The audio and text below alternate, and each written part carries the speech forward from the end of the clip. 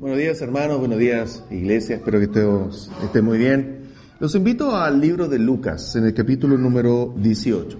Vamos a tener ahí la lectura de esta mañana. Vamos a estar estudiando, vamos a estar conociendo qué es lo que Dios nos enseña. Y está en Lucas, capítulo número 18. Y vamos a leer de los versículos número 35 al 43. Lucas 18, versículos 35 en adelante. Y es la parábola de una persona que recibió la vista. El paralelo del libro de Mateo habla de que habían dos, pero en esta lectura solo nombra uno, y vamos a hablar de ese uno solamente. Y vamos a ir a él. Dice así: Aconteció que acercándose Jesús a Jericó, un ciego estaba sentado junto al camino mendigando. Y al oír la multitud que pasaba, preguntó qué era aquello. Y le dijeron que pasaba Jesús Nazareno. Entonces dio voces diciendo: Jesús, hijo de David, ten misericordia de mí. Y los que iban delante le reprendían para que se callase. Pero él clamaba mucho más: Hijo de David, ten misericordia de mí. Jesús entonces, deteniéndose, mandó traerle a su presencia, y cuando llegó le preguntó, diciendo: ¿Qué quieres que haga? Y él le dijo: Señor, que reciba la vista. Jesús le dijo: Recíbela, tu fe te ha salvado. Y luego vio, y le seguía glorificando a Dios, y todo el pueblo, cuando vio aquello, dio alabanza a Dios. Una historia de un milagro, de esos muchos que encontramos en las Escrituras, y de los muchos que no están en las Escrituras. Recuerden que no todos los milagros están escritos en los Evangelios. De hecho, el libro de Juan, cuando termina, nos dice de que muchos otros más milagros que no fueron escritos acá en las Escrituras.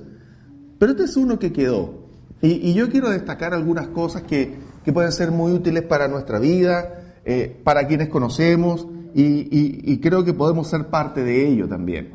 Y vamos a retomar la lectura entonces, y vamos a ir analizando ahora desde este versículo número 35. Dice así: Aconteció que acercándose Jesús a Jericó, aquella ciudad sector por el cual habían entrado, recuerden, las tribus de Israel, cuando llegaron a la tierra de Canaán. Entraron por ahí, por esa ciudad, por Jericó. ¿Y qué dice? Había un ciego sentado junto al camino mendigando. ¿Cómo estaba el ciego? Sentado. Por lo tanto, estaba ahí en un rincón, yo me lo imagino, voy a hacer la mímica, me lo imagino así, en un rincón, bien echado, mendigando. ¿Cuánta visión tenía él hacia arriba de lo que pasaba? Muy poca. ¿Y qué es lo que sigue la Escritura? Porque este era un mendigo, no veía, no podía trabajar. Por lo tanto, era una persona pobre, echado me imagino, con algún manto, sobre alguna tela, y ahí echado en el suelo, viendo solamente pasar las piernas de las personas. ¿Y qué ocurrió él? No veía, pero sí escuchaba. Y dice, al oír a la multitud, escuchó que venía gente. Y dijo, ¿qué pasa? Porque escucho que viene mucha gente, no es el típico ruido, porque era ciego, recuerden. Entonces él solamente escucha. Solo escucha, y si escucha que viene gente. Y viene más gente de la normal. Es como cuando uno está en la casa, ¿no? Cuando está todo oscuro, uno conoce los ruidos de la casa, pero cuando hay un ruido distinto en la casa, nos preocupamos. Ese no es el ruido normal. Esa no es la gotera que está allá al fondo, ese no es el árbol que siempre golpea con la ventana, o ese no es el típico el perro que te pega con la cola en la puerta. Que la primera vez que el perro me pegó con la cola en la puerta a las 3 de la mañana, créanme que me asusté. Así sonaba fuerte. Pero bueno, esos sonidos uno ya los conoce, ¿no? El ciego lo mismo, estaba en la calle, en un rincón, y escucha que viene gente, una multitud. No la ve, la escucha. Entonces, como no ve, hace una pregunta natural, ¿no? Y dice, preguntó qué era aquello. ¿Por qué hay tanto ruido? ¿Por qué hay tanta gente? ¿Qué le respondieron? Y le dijeron, no, es Jesús el Nazareno el que viene. Le respondieron, es Jesús el Nazareno el que viene. No es que venga el rey, no es que venga un grande, no, era Jesús el Nazareno el que venía. Y este ciego, que está aquí echado en un rincón, ¿qué es lo que hace?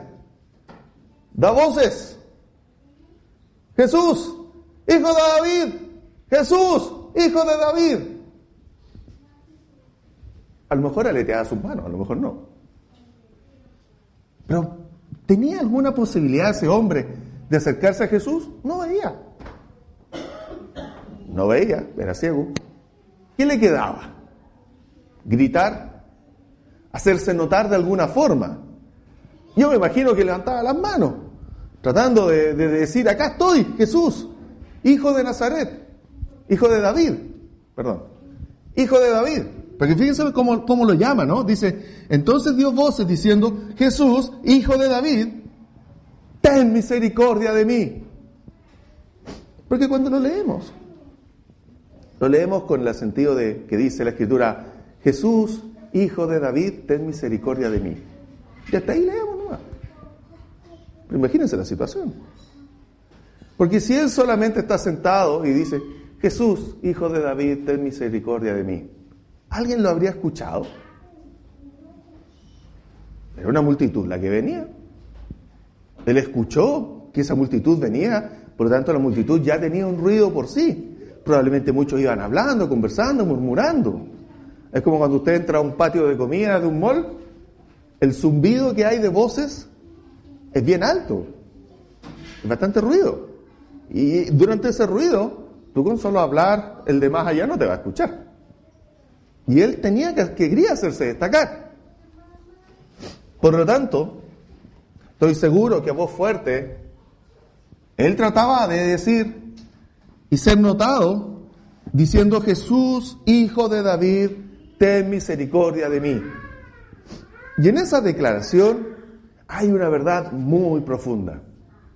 Porque ese ciego que estaba ahí en el camino, que estaba alejado de la posibilidad de acercarse a Cristo, que estaba ajeno a todo lo que estaba ocurriendo entre comillas, él dice una declaración muy cierta, en esas pequeñas palabras. Él dice, Jesús, hijo de David. ¿Y qué declara al decir hijo de David? ¿Qué es lo que está declarando?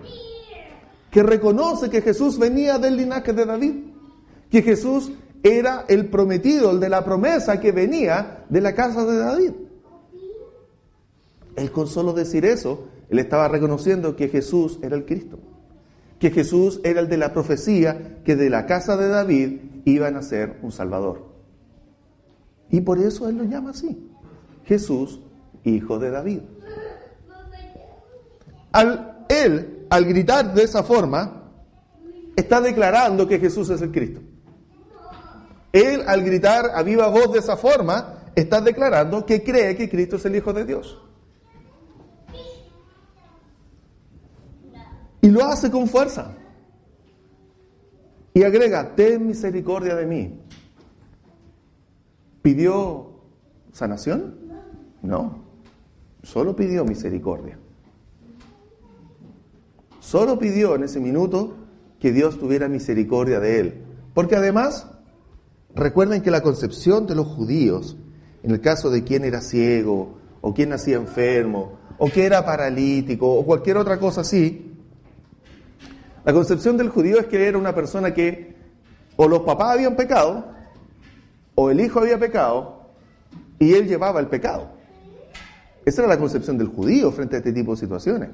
Entonces él, al ser un ciego, él también tenía la percepción del judío de que el pecado estaba en él. Y llama y proclama a Jesús, hijo de David, ten misericordia de mí.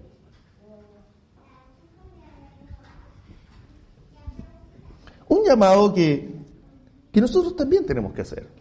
Un llamado que todas las personas debemos hacer, y es siempre de clamar a Jesús para que tenga misericordia de nosotros.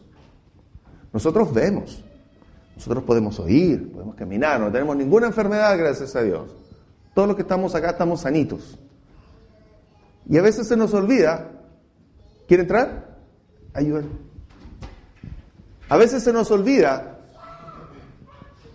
de que aunque estemos sanos, también necesitamos llamar a Jesús, reconociendo que Jesús es el Salvador. Así como lo hizo este ciego, Jesús, hijo de David. Llamar al Salvador, llamar a Jesús y solamente pedir una cosa: ten misericordia de mí. No un listado de grandes cosas, no un listado de todo lo que podamos necesitar o querer, simplemente pedir misericordia, porque es la misericordia de Jehová, es la misericordia de Jesús la que nos va a permitir entrar al cielo. Y esa cosa tan simple de misericordia, perdón, apiádate de mí, y lleva intrínseco algo más aún. Porque cuando decimos ten misericordia de mí, nos estamos humillando. Porque reconocemos que no somos merecedores de nada. Reconocemos que no merecemos tampoco recibir el perdón. Pero cuando pedimos misericordia a Jesús, es porque sabemos que Él es el único el que nos puede dar ese perdón. Este ciego lo entendía. Porque este ciego no solamente dijo, devuélveme la vista, devuélveme la vista. No hizo eso. Primero dijo, Jesús, hijo de David, en un rincón. Levantó sus manos y llamó a Jesús. Pero el mundo, hermanos, la vida, la familia, los conocidos, los amigos, muchas veces te pueden decir, ¿para qué levantas tus manos y clamas a Jesús? No es necesario, no lo hagas. O, no llames a Jesús. No molestes a Jesús con tus problemas. Jesús está para otras cosas. O te pueden decir, no llames a Jesús, no te va a responder. Eres muy ínfimo, eres muy pequeño. Ese ciego, dentro de toda la multitud que venía caminando y que estaba en un rincón, imagínense aquí todo este salón, la gente caminando, y él allá en un rincón, clamando. ¿Qué hicieron la gente que pasaba por el lado de él? Leamos el versículo que sigue. Verso 39. Y los que iban delante, es decir, los primeros que lo escucharon, y los que iban delante, Lucas 18, versículo 39, ahí estamos leyendo. Lucas capítulo 18, versículo 39. Ahora. Y los que iban delante, ¿qué hacían? Le decían, qué bien que declaras al Hijo de David. Qué bien que pides misericordia al que hay que pedirle misericordia. No hicieron eso. Los que iban delante de Jesús, los primeros que se encontraron con este ciego, ¿qué hicieron? Le reprendían para que callase. El mundo también nos va a reprender muchas veces para que nos callemos. Cuando alguien te dice, ¿qué te pasa? Mira, estoy mal, pero ya pedí al Señor que tuviera misericordia de mí. No pidas misericordia, mejor haz esta otra cosa. No, yo estoy con problemas, quiero escuchar a Jesús. No es necesario, hagamos esto otro. No lleves tus problemas a Jehová, mejor solucionarlos de otra forma. Esos eran los primeros que iban adelante, porque le dijeron, hey, cállate, no grites, quédate calladito. Eso fue lo que hicieron los primeros. Y dice, le reprendían, oye, cállate, que viene el rey, el que va a ser rey. Recuerden que los judíos pensaban que iba a ser un rey terrenal. Entonces dicen, cállate, que viene el que va a ser el rey. Y lo hacen callar, y tratan de callarlo. De una u otra forma, hermanos, el mundo también trata de callarnos cuando pedimos misericordia a Dios. Cuando llamamos a Dios, cuando pedimos a Él, de una u otra forma alguien trata de decirte que no es necesario, que no importa, que no lo hagas, que no te desgastes, que no pierdas tiempo viniendo el domingo en la mañana a la iglesia, que no pierdas tiempo levantándote, mejor quédate con nosotros, mejor hagamos otra cosa. Hay muchas cosas que te atacan para decirte, cállate, no llames a Jehová. Esos que iban delante trataron de hacer eso con el ciego, decirle, cállate. ¿Qué hubiese pasado si el ciego le hace caso? Sigue ciego. ¿Qué hubiese pasado si el ciego los escucha y le dice, ya bueno, me voy a quedar calladito? ¿Qué hubiese pasado? En él, nada. ¿Pero qué hizo él? Sigue el versículo 39 diciendo, pero él clamaba mucho más, Hijo de David, ten misericordia de mí. Clamaba aún más. Lo trataron de callar. ¿Pero qué hizo él? No les hizo caso. Él escuchaba solamente, recuerden que él escuchaba solamente el ruido, era ciego. Solamente escuchaba movimientos de personas. Él no tenía idea si Cristo ya venía por allá, venía por acá. Clamaba, no sabía para dónde, pero sabía que estaba el hijo de David ahí. ¿Y qué hizo? Clamó aún más fuerte. ¿Y qué dijo? Hijo de David nuevamente, ten misericordia de mí. Volvió a gritar. Y gritó más fuerte todavía, para poder ser escuchado. Porque el tumulto ya se acercaba y habían quienes lo estaban haciendo callar. Cállate, loco. Ya, silencio. No molestes. Espiritualmente es lo mismo con nosotros. La gente nos va a decir, cállate, loco, no molestes. Quédate en silencio. ¿Qué tenemos que hacer nosotros? Seguir el ejemplo de ese ciego. Nosotros tenemos que seguir el ejemplo del ciego. ¿Qué hizo? No les hizo caso, no los escuchó, y aún así no volvió a gritar con la misma voz, sino que dice que gritó aún más fuerte. Y volvió a gritar, Hijo de David, ten misericordia de mí.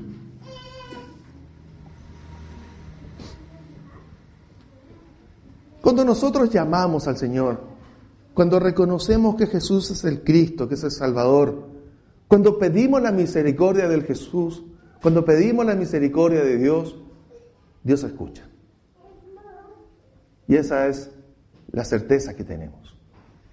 Aunque el mundo nos haga callar, aunque el mundo nos haga decir de que no hagamos tales cosas, que no nos involucremos, que no vayamos el domingo a la iglesia, que ¿para qué crees en un Cristo que está solo escrito en la Biblia? Aunque el mundo diga todas esas cosas que son para el mundo algunas verdades, porque no conocen de la bondad de Dios, nosotros tenemos que gritar más fuerte. ¿Por qué ese ciego recibió el premio? Jesús lo escuchó. Si él no hubiese gritado fuerte, Jesús no lo hubiese escuchado. Al igual que en nuestras vidas. Nosotros tenemos que clamar a Jehová. Nosotros tenemos que clamar a Jesús. Y Jesús nos va a escuchar. Porque dice el versículo 40. Jesús entonces, deteniéndose, mandó traerle a su presencia. Jesús escuchó. Se detuvo. Mandó a traerlo. ¿Fue Jesús al lugar? No. Mandó a traerlo. Fíjense el detalle, ¿no? Tráiganme ese hombre. Tráiganme el ciego que está ahí. Y ahí me hace la sensación a mí como que si fuésemos nosotros, los cristianos. Que Jesús nos dice, anda a buscar a ese ciego. Los que ya estamos en el reino de los cielos. Nos dice, anda a buscar a ese ciego. Tenemos que ir a buscar a ese ciego. Tenemos dos opciones. Ir a buscarlo, tomarlo y traerlo a Jesús, o hacernos los lesos. La historia, gracias a Dios, dice que fueron, lo tomaron, muy probable que lo levantaron, lo pusieron en pie y lo trajeron a Jesús. ¿El ciego sabía dónde estaba Jesús? No, pues era ciego. No sabía. Lo llevaron y lo pusieron frente a Jesús y le dijeron, este es Jesús. Hasta ese minuto, el ciego estaba recibiendo su recompensa de ser escuchado por Jesús. ¿Por qué fue escuchado? Porque clamó más fuerte aún. Entonces Jesús, deteniéndose, mandó traerle a su presencia y cuando llegó le preguntó y le dijo, ¿qué quieres que haga?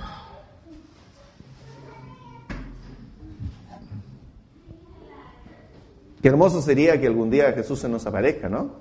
Y nos diga, ¿qué quieres que haga?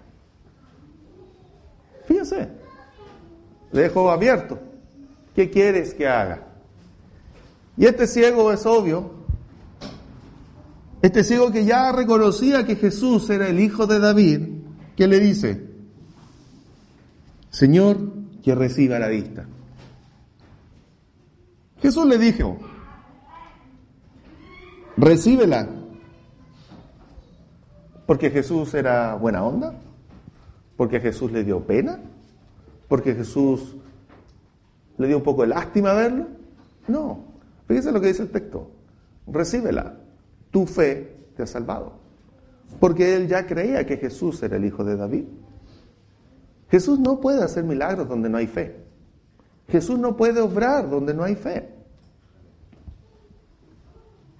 Hay casos en la Escritura en donde no pudo hacer milagros porque no halló fe. Él dice, pero fue a una ciudad, no había fe y no hizo milagros. En cambio, en este hombre, ¿qué es lo que había? Había fe, él sabía y tenía fe de que Jesús era el Hijo de David. ¿Y qué le dice? Recibe la vista, tu fe te ha salvado. Un final feliz. Porque este hombre que estaba ciego, sin saber quién era, que estaba en una orilla del camino, clamó y gritó y obtuvo su recompensa. Nosotros a veces somos re buenos para reclamar, para clamar, para gritar contra cosas del mundo, ¿no? Y a veces queremos luchar contra las leyes, queremos luchar contra lo que está impuesto, o queremos luchar en nuestras casas, en nuestros trabajos, hacer valer nuestro punto de opinión. Somos re buenos para eso. Todos lo hacemos en algún minuto. Y luchamos por nuestras ideas. Este ciego luchó por buscar misericordia. Este ciego luchó y levantó la voz para pedir misericordia de parte de Jesús. Lo mismo tenemos que hacer nosotros. El mismo ejemplo. Y cuando vayan gente y nos digan, cállate, no molestes, quédate calladito, porque eso le habían dicho, tenemos que gritar más fuerte. Porque tenemos que llamar siempre a Jesús. Nos callen o no nos callen, nos quieran hacer acallar o no. De igual forma, tenemos que clamar a Jesús por misericordia. ¿Qué necesitamos de Dios? De Dios no necesitamos zapatos, no necesitamos ropa, no necesitamos comida. Recuerden que el Señor nos dice, ¿no? Si el líder de los campos se visten más blancos que Salomón, ¿cuánto más Dios no se va a preocupar de nosotros? Nosotros necesitamos misericordia. Y al igual como fue este ciego, nosotros tenemos que clamar a Jehová por misericordia. Verso 43. Y luego vio y le seguía, glorificando a Dios. Y todo el pueblo, cuando vio aquello, dio alabanza a Dios. ¿Qué hizo? Y luego vio, recibió la vista, pudo ver y seguía ¿a quién? A Cristo. ¿Y qué es lo que hacía? Glorificando a Dios. No solamente se quedó con el milagro en su cuerpo y dijo, perfecto, ya veo, misión cumplida, me voy para mi casa. No. ¿Qué hizo? Lo siguió glorificando. Nosotros hemos también sido llenos de bendiciones. Nosotros los que estamos acá también hemos recibido muchas bendiciones de parte de Dios. Y eso estamos haciendo acá también. Siguiendo a Cristo, glorificándole. No solo basta con recibir la misericordia de parte de Dios, también tenemos que continuar detrás de Cristo, glorificándole.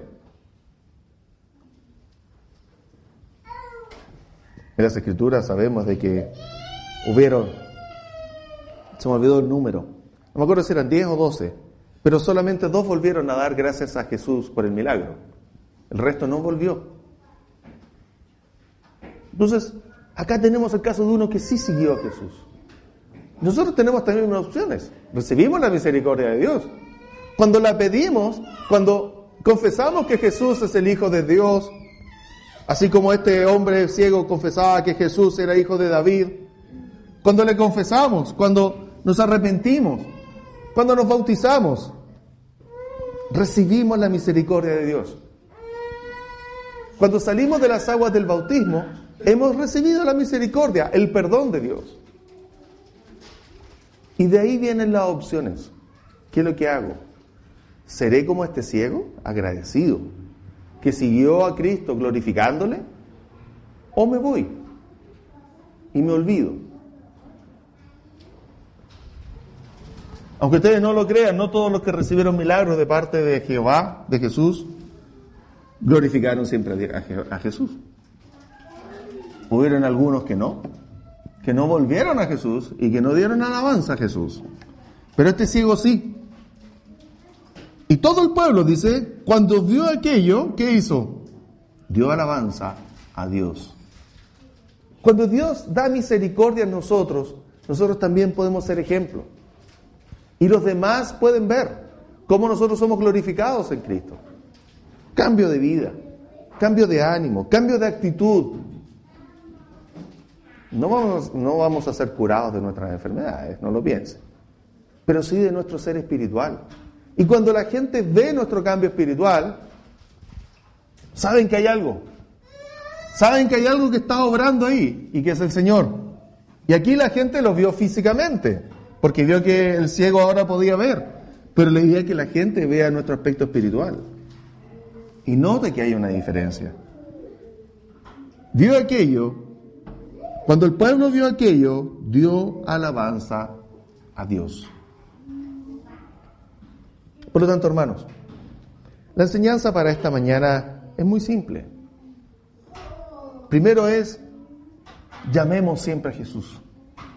Llamemos a Dios. Levantemos nuestras voces, nuestras manos, para llamar la atención de Jehová. Este ciego tuvo que hacerlo. Se tuvo que esforzar para llamar la atención de Jesús. Nosotros tenemos que hacer lo mismo. Y tenemos que pedir misericordia. Llamar la atención de Jesús. Tratar de que Jesús se fije en nosotros y pedir misericordia. Y cuando el mundo nos diga, cállate, no es necesario, no metas bulla, aparte, hagámoslo con más fuerza.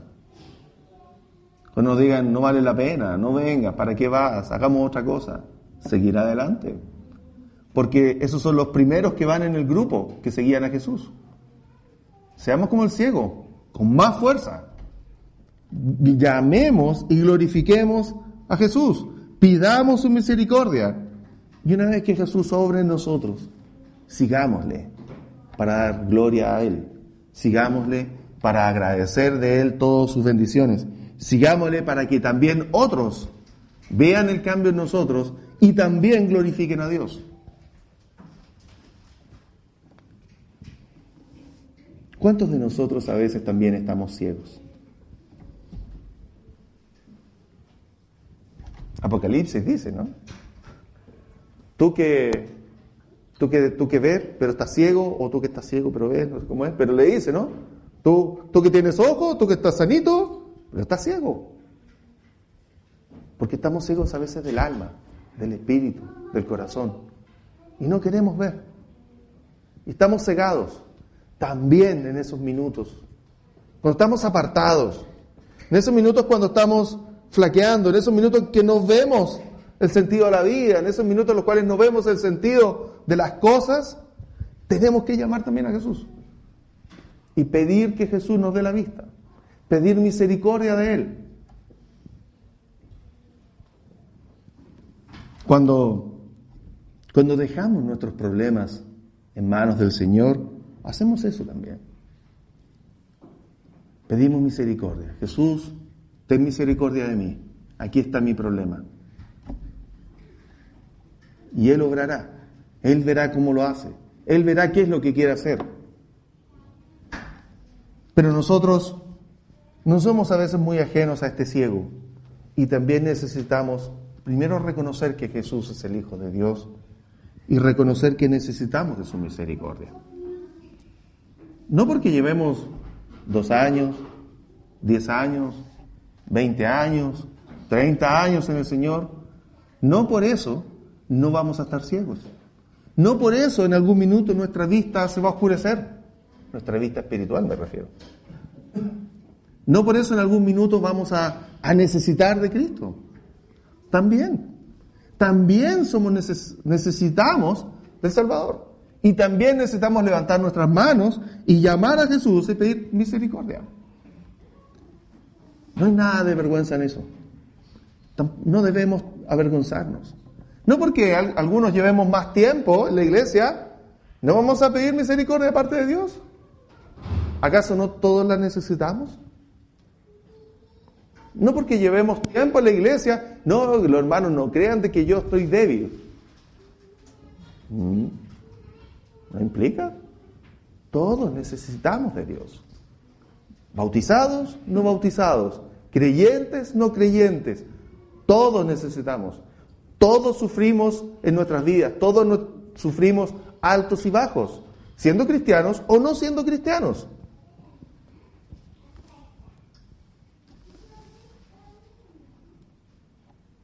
Ese ciego dio palabras que debemos recordar y que eran muy simples. Jesús, Hijo de David, ten misericordia de mí. Siempre pidamos misericordia al Señor. En esta mañana, si alguien quiere llamar a Jesús, dejo al hermano Jeff para que nos guíe en un canto y pueda pedir misericordia a Dios.